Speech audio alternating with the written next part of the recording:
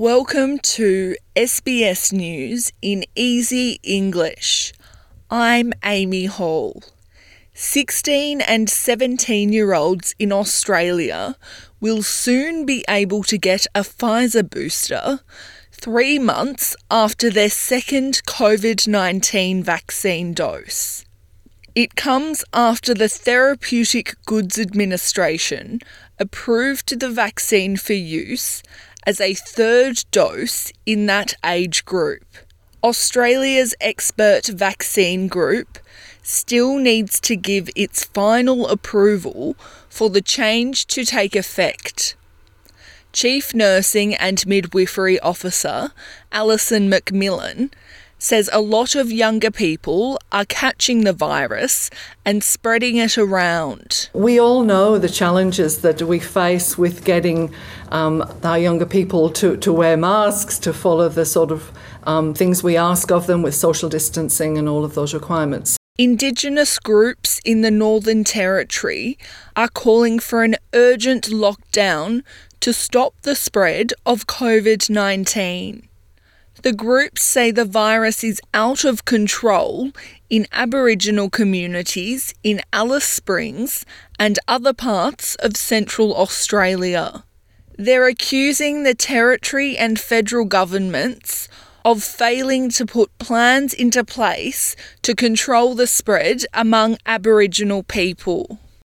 39 more people with COVID-19 have died in Victoria.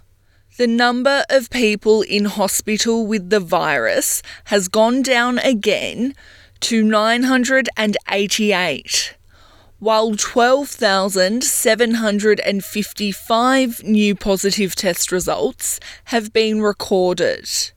Health Minister Martin Foley says people should get their booster to help stop themselves from getting very sick. We've seen in the data released over recent days, it is so important to protect you, to protect your family, and to keep you out of hospital, and so protect our healthcare system.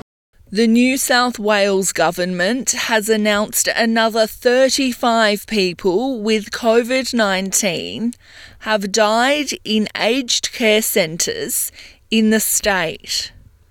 Federal government data shows there are Omicron outbreaks in 515 nursing homes in New South Wales, with 3,859 residents infected.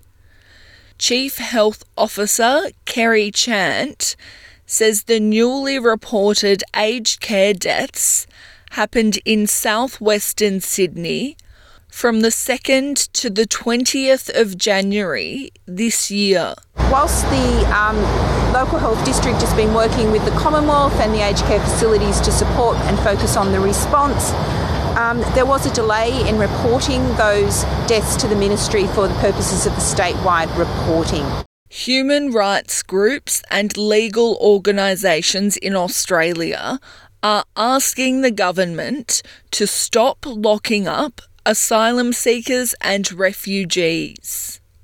Australia's detention laws mean anyone who isn't a citizen and without a valid visa must be held in custody until they are given one or leave the country.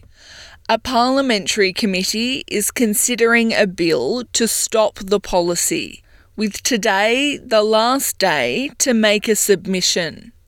Senior Solicitor at Public Interest Advocacy Centre, Lucy Geddes, says the bill needs to be passed urgently. We say that the indefinite and arbitrary detention of asylum seekers and refugees in Australia must urgently end.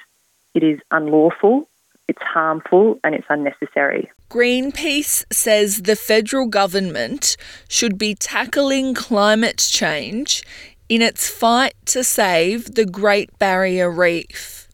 The government will spend another $1 billion over 10 years to help protect the site from things like chemicals and pests.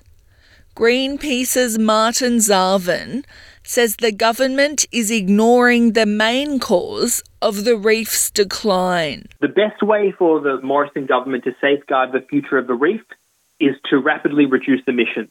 Now, in a developed economy like Australia, that means replacing all of our coal-burning power stations with renewable energy by 2030. I'm Amy Hall. This is SBS News in Easy English.